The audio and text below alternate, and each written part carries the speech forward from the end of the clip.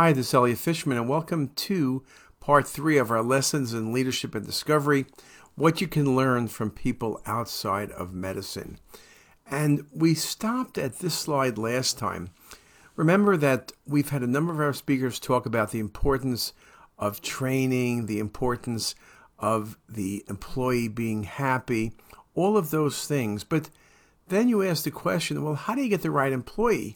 It's kind of like a football team or a basketball team. If you have really good players, there's a good chance you're going to do well. You got to have them all work together to win a championship, perhaps. But as someone once said, describing a 7-foot basketball player, you can't, which was Lou Alcindor, who was over Kareem Abdul-Jabbar in later name. But the answer was, when you're 7'3", you can't teach height, okay?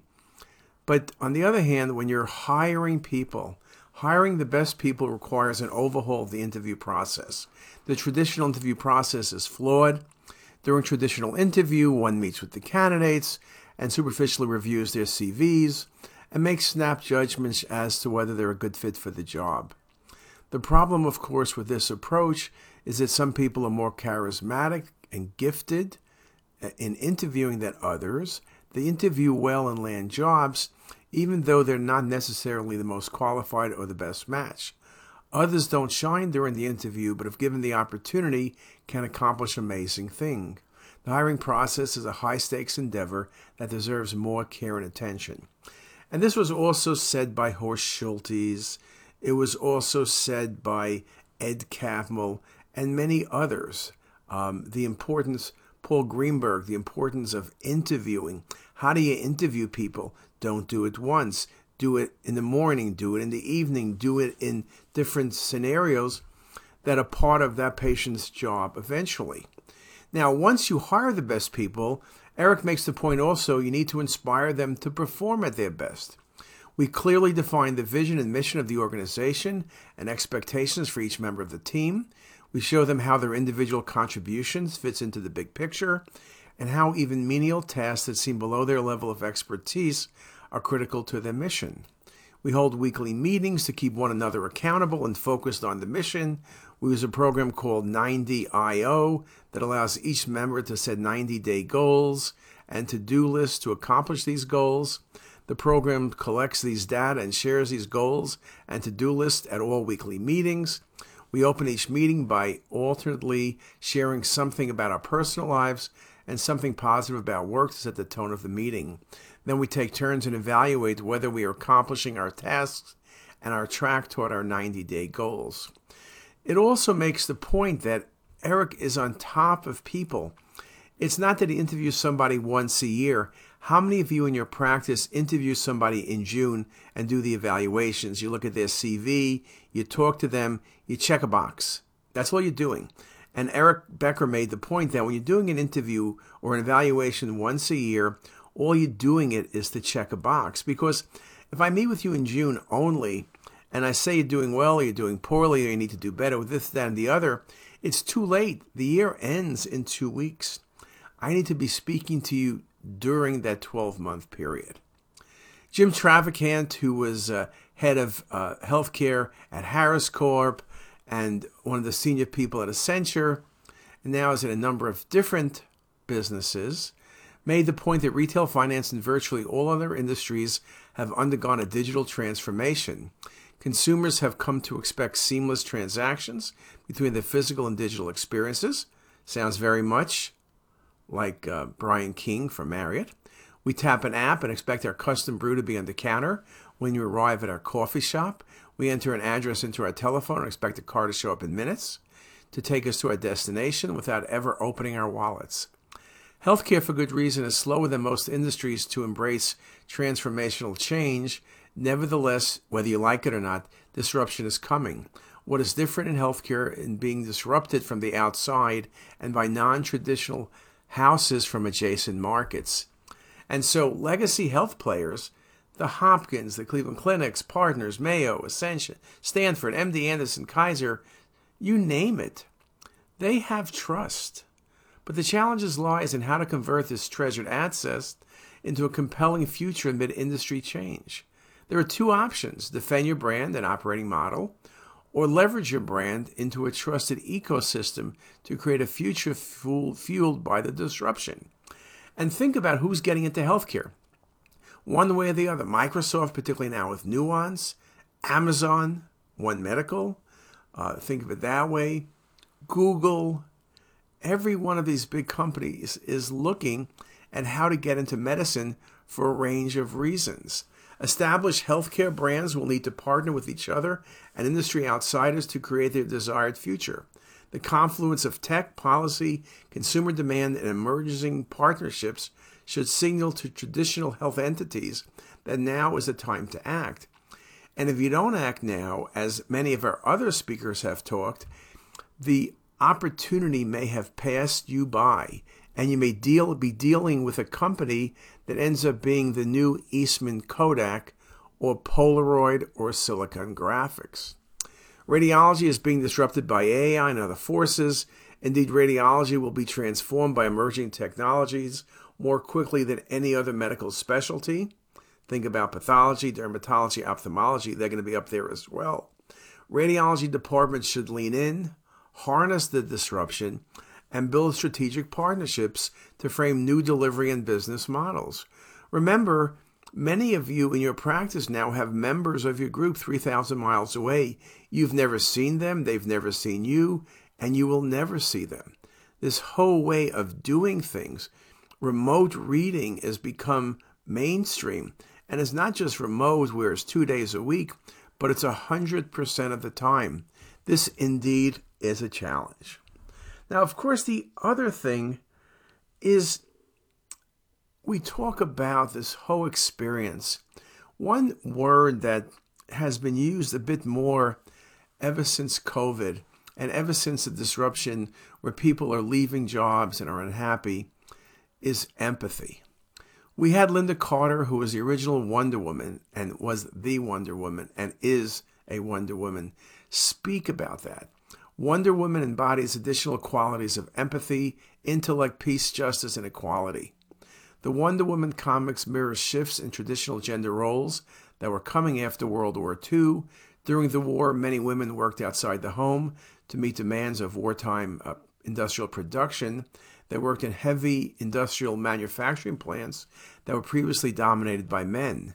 This unleashed the genie in the bottle and instilled the idea that women could work along men as equals in the workforce rather than staying at home.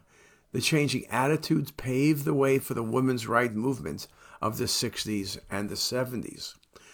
When we had Linda Carter here, we had a few people who had questions for her who were women physicians who were literally in tears because they said that Wonder Woman, Linda Carter, served as an inspirational role model at a time when there were few role models in real life. She was a trailblazer which showed that she did not need to fit into the culturally expected mold. She embraced her unique qualities and forged her own path. Nowadays, we have high-profile women leaders such as Kamala Harris, Angela Merkel, Jacinda Ardern, who reinforce the idea that women can be strong leaders. And it's not a woman or a man, it's both can do it. Now, we also have ways of thinking about things differently. Lindsay Juris Rosner, who's head of a company called Wellthy, not like wealthy as in money, but wealthy, W-E-L-T-H-Y, as in doing well. 1 in 5 working adults serves as a family caregiver and is responsible and has extreme responsibilities. And this wears on you physically, emotionally, and also financially. These individuals often epitomize the sandwich generation, with high levels of burnout because of the competing needs of their careers, balance against childcare and elder care. Employees come to work distracted and stressed out and use different kinds of leave to manage care obligations. Caregiving is still primarily a woman's issue. If you don't believe that, look at COVID. Care became even more complicated with COVID because people had to be careful about who came into their homes, which basically meant nobody, which meant the woman was keeping her job and doing the child care. We now are talking about the Great Resignation. Medical practices are now finding themselves short of everything from technologists to nurses to radiologists to front desk employees.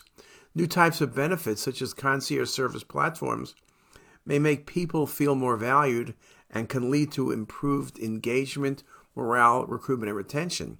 So what she's helping provide, and many companies are hiring her and her team as a benefit that can help people in moments of difficulty. You have a sick parent, a sick child. How do you do? How do you get help? What can you do? You don't know how to do this. Well, you want a professional, and that's what her company provides. Now, another thing that many of the speakers have emphasized is integrity.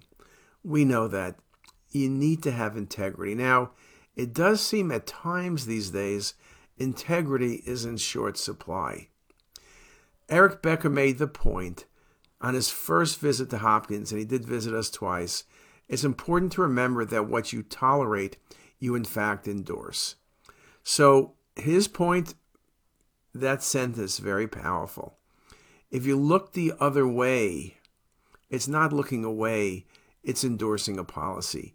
If you don't hire women, if you treat people poorly, if other people in your organization treat people poorly, and you don't do anything about it, then you're in fact endorsing it. Lack of action means you're agreeing with what's going on. It is not just how you deal with success, good results, and outcomes, but how you deal with life's challenges that determines your success in business or medicine or indeed in life. Things will never always be perfect. Each of us will have to climb mountains and hills, and we always hope that you have the strength to do it, but it is a challenge. Life is not perfect. Business and life are about providing leadership and understanding and not tolerating what shouldn't be tolerated. If you follow these rules, I believe you will be more successful, have a rewarding career, and provide excellent care for your patients. Your patients deserve nothing less, and I know you will provide nothing less. Now, Eric also, again, we mentioned this before, but talking about the hiring process, and we mentioned this, but again, this whole thing about getting the best people, showing what you tolerate, showing what you expect, all of this becomes very, very critical. And again, this whole idea about looking at a candidate with multiple interviews, looking at trivial details about a person's life, such as what sports he or she played in high school, can shed important light.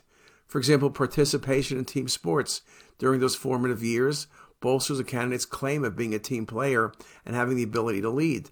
Dr. Cameron, who was chair of surgery for many years at Hopkins, who was the most successful at selecting residents who became superstars in surgery, always said that if you played sports, team sports, not golf, which he loves, by the way, team sports, you were then going to be more successful because you knew what you needed to do to be part of a team. Okay? When I review previous work history about candidates, I systematically write down details about each job, from the earliest to the most current job. I note their former bosses' names, what they have to say about their bosses, and what their bosses would say about them. As the candidates undergo this process, they realize that all of these details are now in writing and can be verified with a quick phone call to previous employers. And again, this idea about once you have the people, staying on top of them, not in a bad way, but showing the interest and making sure that everybody is engaged, cannot be overemphasized. So again, a very important way to think about things. When you talk about how we translate this into medicine, junior faculty members often feel overwhelmed by the clinical expectations and feel lost in navigating the academic journey. Some programs institute formalized senior-junior mentorship pairings, and that has variable success. Junior faculty members may have regular meetings on a quarterly or semi-annual basis with division chiefs to evaluate progress. These sporadic meetings are not sufficient to hold faculty members accountable. Instead of using these meetings to focus on actionable tasks to keep us on track, much of the meeting may be spent on rationalizing the lack of progress. An alternative approach is to hold regular weekly or bi-weekly accountability meetings to keep everyone focused on our mission and actionable goals and ways to support one another to achieve our academic mission. Now, it's hard for all of us. I know what you say, what we all say, we're all busy. But we've started doing it in diagnostic every 90 days. We have a 90-day plan, so we're meeting 4 times a year plus the end-of-year evaluation. Now, it's not perfect, but I think for many people, it can be indeed very helpful. So you need to do something, and you need to have your employees, and I hate to use the word employees, your associates, your colleagues, they need to be engaged, and you need to be leading it. Dave Hellman spoke last year. One of the most important medical challenges in 2022, I believe they were aging, disparities in health, and the high cost of medical care. No one could have predicted COVID. In the last year, I have come to believe that the most important challenge is humanizing medicine. I'm reminded of Osler, who said, the good doctor treats the disease, the great doctor treats the person with the disease. Francis Peabody says, one of the essential qualities of the clinician is interest in humanity, for the secret of the care of the patient is caring for the patient. You gotta read those quotes slowly and think about them. Dave Hellman is possibly the greatest physician in the past 50 years at Hopkins. However, most patients are not known as people. Most physicians are not excellent in knowing their patients. Most doctors do not listen. There are many system impediments to listening, such as the constant use of the electronic medical record. Not knowing patients as people is associated with worse outcomes in chronic diseases such as diabetes, higher costs, lower patient and family satisfaction, and burnout among doctors and nurses. Dehumanization in medicine leads to many indignities. That's very sad, but Dave Hellman put it very nicely, and it's very true. Academic medicine and academic radiology must continue to think in revolutionary and creative ways. People who are attracted to academic medicine want to be part of important ideas and initiatives. Although at first glance we think of discovery as a measure of success, caring for patients in a humanizing manner is the true measure of success.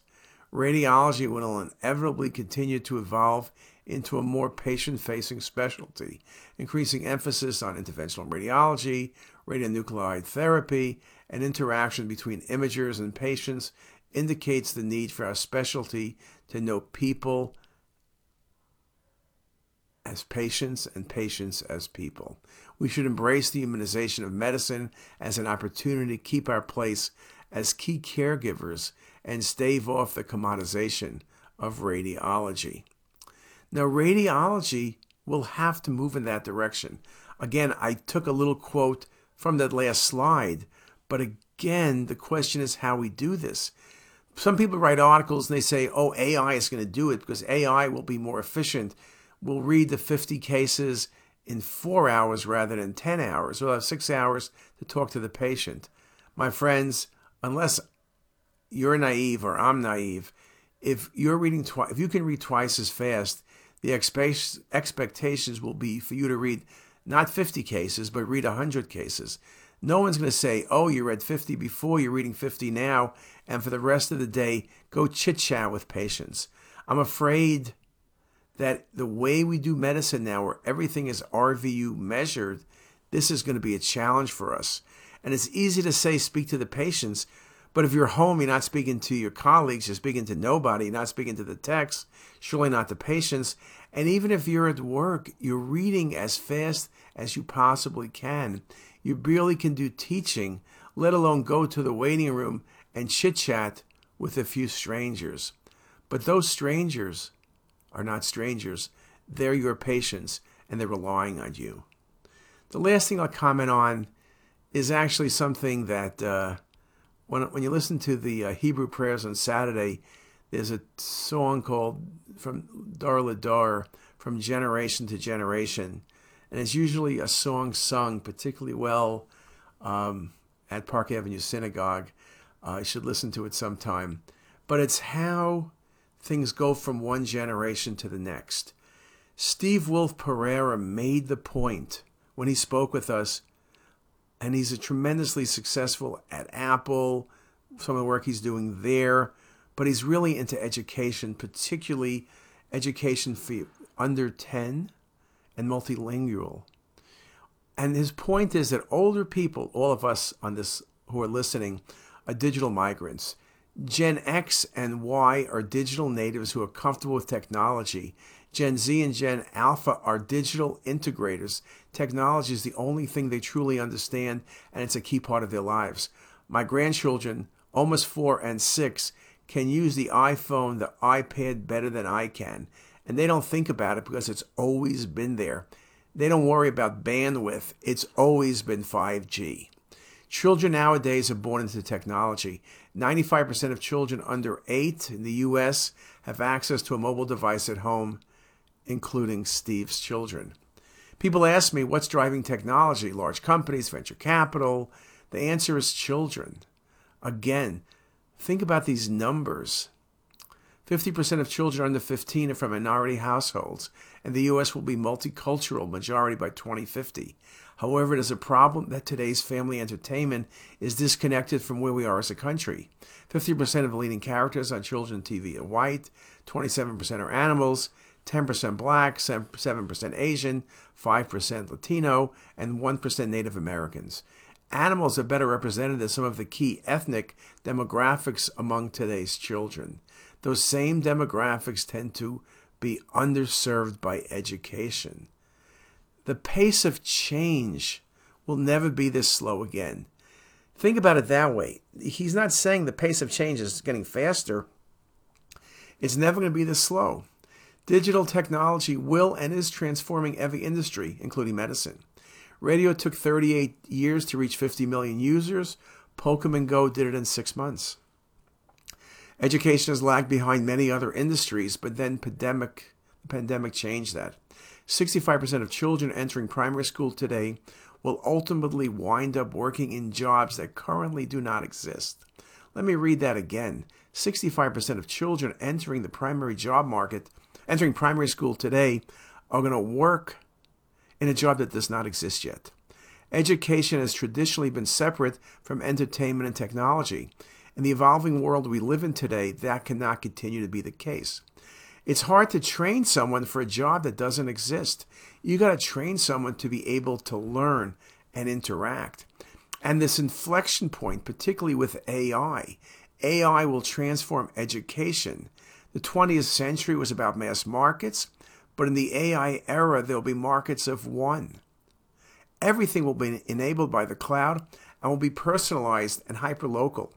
Direct-to-consumer mass personalization will apply to every industry. Disney has reworked much of their company around this. Uber and Lyft are prototypical examples. Direct-to-consumer in education is direct-to-learner. The coronavirus pandemic has accelerated the adoption of DTC in education. Our children have been forced out of the context of the classroom and into an environment of learning at home. Every parent wants their children to have the best possible start, and that means developing 21st century skills and preparing them for the AI era.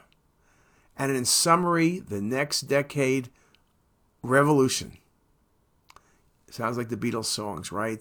Massive demographic shifts, rapid social change, generational transitions, ongoing technology change, and an altogether altering of society. Digital learning will be the new normal, especially in this post-COVID era. Again, parents have seen firsthand the lack of 21st century skills that children have been acquiring. There is a tremendous impetus now to change education and make it more individualized, and that will change. Bonita Stewart from Google made the point very similar, speaking about by 2027, which is only 4 years from now, people of color aged 18 to 29, that's Gen Z and young millennials, will be in the majority. This demographic tipping point will shape the future of the U.S. as well as the global economy. That is why we've embraced the term generational diversity to describe the need for innovation in the race for talent. New ways not only to find and hire these young people, but to retain them. To that end, we will need both inclusive leaders and deeper allyship across the races, genders, generations, and industrial sectors. Our focus is business, given our experience and educational backgrounds, but the rules of the game and the race for talent exist in every arena, including academics and medicine. Again, Benita, telling you what several other speakers, from Eric Becker to Steve, said. Again, things are changing. Women especially, women of color, are winning every day across a range of fields. By working with allies of all ages, genders, and races, we can spread black brilliance widely and generate an economic revolution globally. Women of color are projected to represent the majority of the U.S. population by 2060. You got to think about that. The American Express 2019 State of Women-Owned Business Report showed that although the number of women-owned businesses grew from 21% in 2014 to 2019 over a 5-year period, firms owned by women of color were growing at double that rate. The 6.4 million businesses owned by women of color generated $422.5 billion of revenue in 2019. Again, this is very similar to Jenny Abramson. You need diversity. The population is diverse, and with diversity, you can do better. She made the point that, and Adams, so it was Stewart and Adams together, they wrote a book, but they endorsed Deloitte's 6 signature traits of an inclusive leader. Commitment. Inclusive leaders are committed to diversity and inclusivity based on their intrinsic values and deep-seated sense of fairness, rather than some extrinsic reward. Courage. These leaders have the courage to challenge entrenched organizational attitudes, display humility, and acknowledge personal limitations, and to seek contributions from others to overcome them. And 3, cognizance of bias.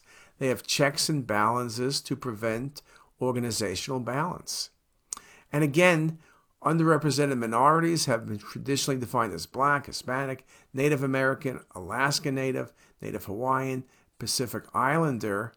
They are underrepresented as radiologists and radiology residents compared to their percent in the U.S. population. And again, we need to figure out ways of how do we change all that. Although it is important for faculty members from minority backgrounds to serve on diversity and inclusion committees, they should not be pigeonholed into that role to the exclusion of other leadership opportunities. And that's a very good point.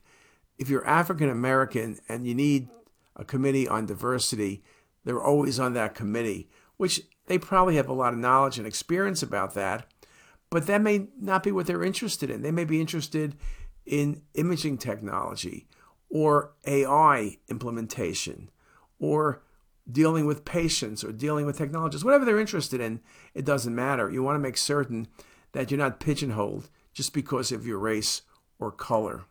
And again, the need to attract more underrepresented minorities into our specialty at the residency level, it's always been a challenge. Again, programs can partner with historically Black med schools, the Student National Medical Association, and the Latino Medical Student Association to maximize their reach to underrepresented minorities. They can develop longitudinal mentorship programs in the form of student interest groups, elective and summer fellowships to engage minority students who may otherwise have limited exposure to our specialty. The bottom line is, if we do nothing, nothing is going to change. Now, it's not easy. Most of us, we're really busy. And even if you weren't as busy and you had the time, you wouldn't know where to start. I think that's really the challenge. We need people to help us make this happen. It's not all that easy to do, but it needs to be done. Tina Wells. Tina's spoken with us 3 times, actually. She spoke before about generational, Gen Z, and that was people 18 to 22. Gen Z tends to be more practical and driven, and this is reflected in the top 10 trends that she did discuss. The thing is, with Tina, it's so good because she shows that generation by generation, people have different expectations. People want to do things differently. She challenges the status quo. She challenges mentorship. and the way it's done is not really working. And there's an article, it's in this month, so I'm telling you, December 22, JACR, an article that she wrote. It's spectacular, talking about her vision for mentorship and for many other things. So I'm kind of out of time. So what's next? I want to say the best is yet to come. I've given you 3 talks. I can give you another 30 talks. We'll get there over time. We're doing about 8 or 9 speakers a year. The topics may change, but leaders always are moving forward. Some of our topics this year are AI to Web3 to mentoring to leadership. We're talking about changing education. Very exciting. Hopefully we'll write them up, and hopefully they'll get accepted into JACR and you can read them. If anyone really wants to hear talks on a select basis, we don't put our talks online because it becomes a problem. They're really within the Hopkins arena. Many people listen to them who are at Hopkins or who know me, so we can make it available. But we do it about once a month, and it's very exciting, and it's been a real good experience, I'll tell you personally, for me. And with that, that's part 3, and I'm only going to do 3 parts. Maybe later in the year, maybe some of the podcasts or Facebook Live or YouTube Live, I'll address individual speakers. But until then, thanks for your time, and see you later.